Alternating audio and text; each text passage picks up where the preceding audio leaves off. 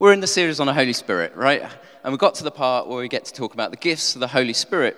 And everyone here, I'm sure you'll all agree, you love a good gift, right? You love a gift that is just right for you, yeah? Well, some of you look like you're not interested in any gifts at all. Whoever, you are cheap dates. I mean, your husbands or wives have lucked out, seriously. But I love a good gift. If it's right for me, I absolutely love it. But I wonder whether you've ever received a gift and thought, what the heck do I do with this? Right? Hopefully we've got a little PowerPoint that's going to come up. And, oh, hello. Oh, yeah, because it's half a screen. If you can see half of the gift, that's what I received. And I had no idea what it was. I can promise you it's not rude. And it just sat in my drawer because I had no idea what to do with this kind of pink thing. And for 2 years, it just sat there gathering dust because I had no idea what to do with it. Eventually, someone came over and they were rooting through my kitchen drawers and they found this thing and they went, "Do you know what this is?" I was like, no idea. And they went, "Well, it's actually really useful for separating eggs. You can kind of suck up the yolk and then separate your eggs." And it was really useful for about, I don't know, until I lost it. But anyway, because I knew what it was and because I knew what it did and because I knew where it came from, then I could use it. And it's kind of the same with the gifts of the Spirit. So we know Jesus in Matthew 7, he tells us that the gifts of the Holy Spirit himself is good, and God loves to give his Holy Spirit to his children. He's talking about parents and how, as parents, we know how to give good things to our children, but how much more does the Heavenly Father, who is perfect, know how to give good gifts to those who love him? But have you really ever considered, what are they for? Why do we need them? Why do we want to use them? What on earth are they about? I mean, come on, what on earth? Why on earth would I want the gift of a language, a tongue, if you like, that it seems that no one else on the earth understands? Or for that matter, why would I want to interpret a language that it seems that nobody else on earth could understand? Well, to answer those questions, to understand why the gifts of the Spirit, why wisdom, messages of knowledge, healing, or any other gift, for that matter, is important and useful, we have to first do a quick overview of the big picture. So I'll be quick, I'll be brief. In the beginning, the Holy Spirit was hovering over the waters of creation, ready to bring about God's life, order, and beauty. But we know that just 3 chapters in, that creation becomes corrupted by sin, and the whole of humanity is corrupted by that sin. We're not able to function or exist as God created us to. We are not able to be the people that God created us to be. But fast forward right to the very end of the Bible, Revelation 21, we have this beautiful picture of a restored world, of a good world where God dwells with his people, that corruption of sin has been dealt with, that it's no more, and humanity, you and me, living, working, being, just as we were created to be. New creation has happened. And Jesus, in the middle of that story, between the beginning and the end, he's the first of that new creation. He lives his life, but then is crucified on a cross and put in a tomb. But 3 days later, he's raised to life by what? The giver of life, the Holy Spirit, breathing new life, new creation into him, making him the first of this new creation, this new restored humanity. And after the resurrection, Jesus, he does something weird. He sees his disciples and he breathes on them. He breathes on them and says, "Receive my Spirit." And then after that, on the day of Pentecost, the Spirit falls on Jesus' disciples in a really powerful way. And they begin to join in new ways with imitating, with representing Jesus, continuing his mission as part of this new creation. The Spirit breathes the same new creation life into his disciples as he breathed into Jesus. And so if we know and love Jesus, we get to be part of that new creation now in this present time. And so the gifts of the Spirit in that picture are to do this. They're to equip his new creation people. That's me and you, people who love and follow Jesus, his church. They equip us to be Jesus' representatives and imitators in the world around us, to bring his hope, his life, his order, his beauty to bear on the world, to build up his church, to encourage us as the community of believers in this present time, now, as we wait for God's complete and perfect conclusion of all things when he will make all things right and new. So that's why we have these amazing gifts that God says, if you ask, I will give them to you. So let's have a look at some from our Corinthians passage. Let's take wisdom. Now, wisdom is a gift that it gives us an insight, a glimpse of what is really true. It gives us a glimpse of God's perspective of the world. It's not just knowledge, it's more than that. It's kind of a perspective that we can't gain from any worldly reading. And it's kind of easy, isn't it, to see how that might be helpful for the church as imitators of Jesus, as people of this new creation, because the more we understand and the more that we see the world from God's perspective, the more we're able to live God's way, the more we're able to represent him and to do things God's way in this world. So that's kind of easy, isn't it, to see how that's a good gift for the church. Or what about the gift of healing? Now, Jesus went about healing people in his ministry. He went about, he restored the blind, he healed the lame, he even raised someone from the dead. Jesus in his ministry went about healing people. And in the new creation that God has got prepared for us, there is no more suffering and no more pain. And so it makes sense that is a gift that God would give to his church, the gift of healing. To see his new kingdom life, to bring new kingdom life to bear on this broken world, to see it restored, made whole, made new, made good.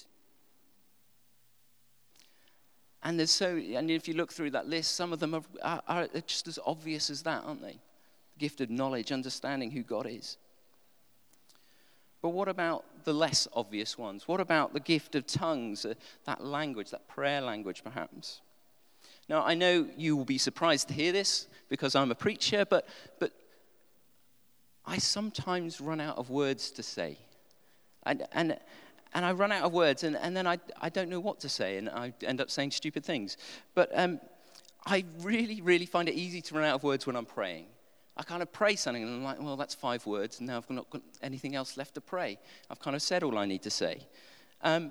And other times when I'm praying, I just don't know what to pray or how to pray or what I should be praying for in the first place. And in those moments, that's when the gift of like a heavenly prayer language is so, so precious. It helps me to be able to keep talking to my Father in heaven. It helps me to use words that are well beyond my kind of internal dictionary. It helps me to utter stuff that is so much more deep within me that I can't get out with my own dyslexic English language. I remember a time when I was sat in church and I just felt this urge to pray for a friend.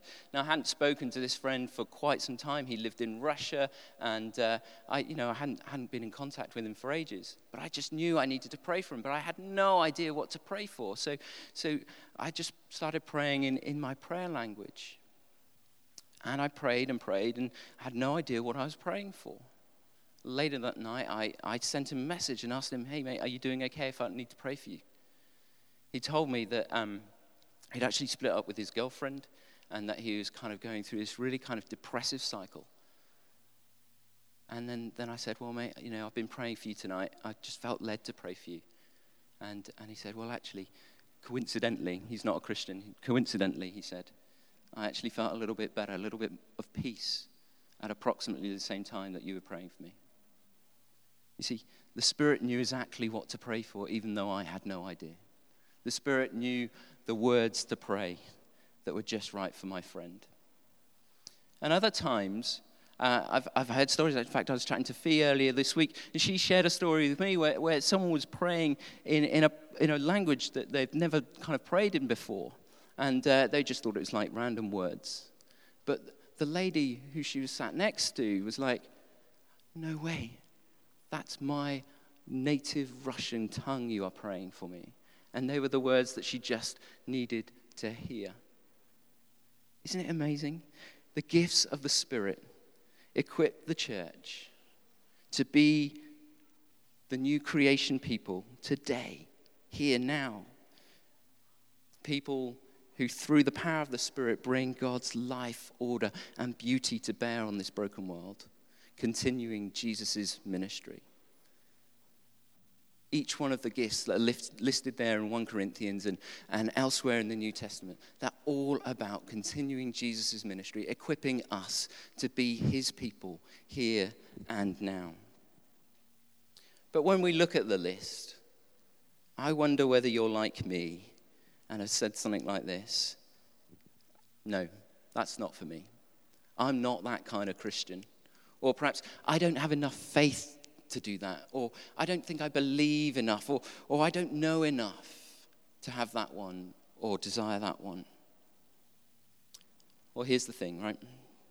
If you are a follower of Jesus, if you're part of his church, no matter how old or new you are to it, no matter what style of church you like to go to, or how much you know about Jesus, if you follow Jesus, the gifts of the Spirit are for you, whoever you are. And Paul, here in 1 Corinthians 12, it tells us Paul tells us that the Spirit then allocates these gifts across his church just as the church needs it. So we're given, like hand-picked, perfectly picked gifts, purposely, for you, for me, so that we can carry out our role, that we can continue to be God's people here in this world. They're picked for you, purposefully. Now, I'm going to get Fee to come up come and sit behind this piano here for me, Fee, because I like to think of the gifts of the Holy Spirit like a piece of music. So Fee, can you just play us a little, something? Just. You see, that's okay. That's okay. But keep playing. Just it's a bit. I feel like there could be a bit more in it. Like it's a bit German. It's kind of like steady, reliable, rise on time, but I don't know, a little bit dull. Stephen, come and help your wife out. Run up the front here. She needs a little bit of extra, work around the edges. So run. And where's the intern? Because I'm not sure Stephen's going to be enough. The associate worship pastor, sorry, he's not the intern anymore.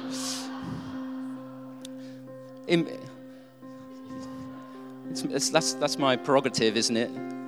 Gift of the Spirit in song. Go on, Stephen, play alongside. See, that's a little bit nice, isn't it? That's a little bit. Joe, come on, quick. It always takes the youngest member of the team to sort everyone out. So come and play alongside these two. There's a lot of pressure to get it right, yeah. Make sure you're all in the right key. That would be a good start.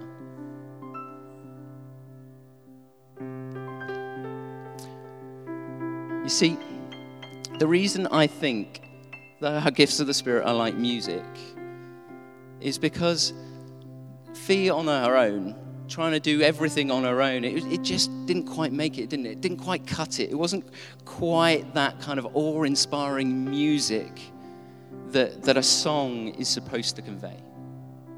You see, it needed Stephen and it needed Joe to join in to create a piece of music that's, okay, a little bit more awe-inspiring. We could probably do with a bass and a guitar and a bit more drums and everything. You see that the church needs everyone to play their part.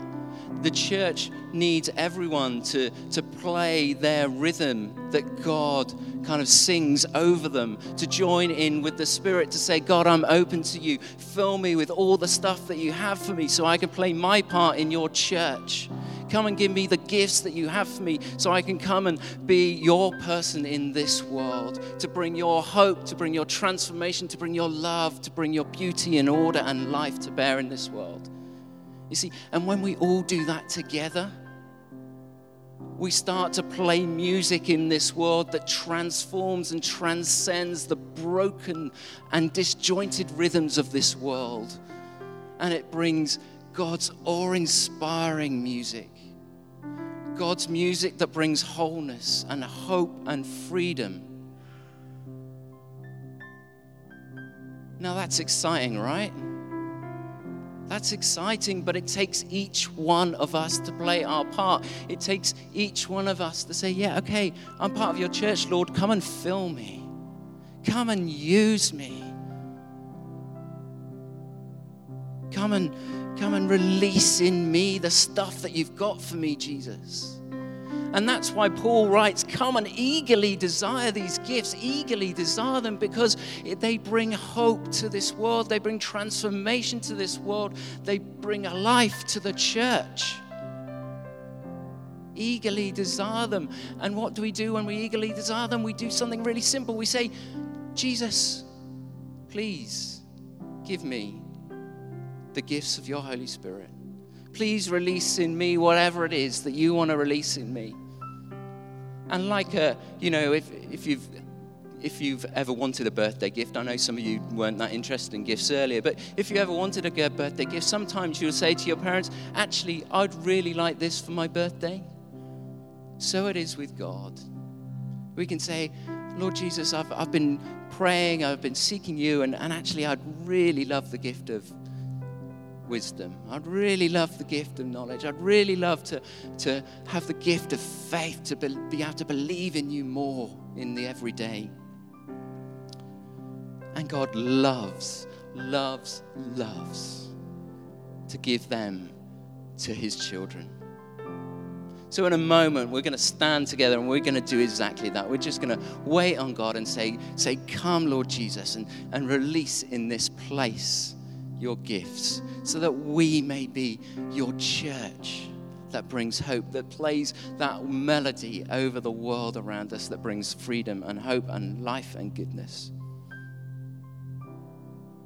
So the gifts of the Spirit are for everyone. They're for you, they're for me. As we follow Jesus, they enable us to be God's new creation people now, equipping us to be his church. And they're for the benefit of the world around us. So shall we stand together? And shall we pray?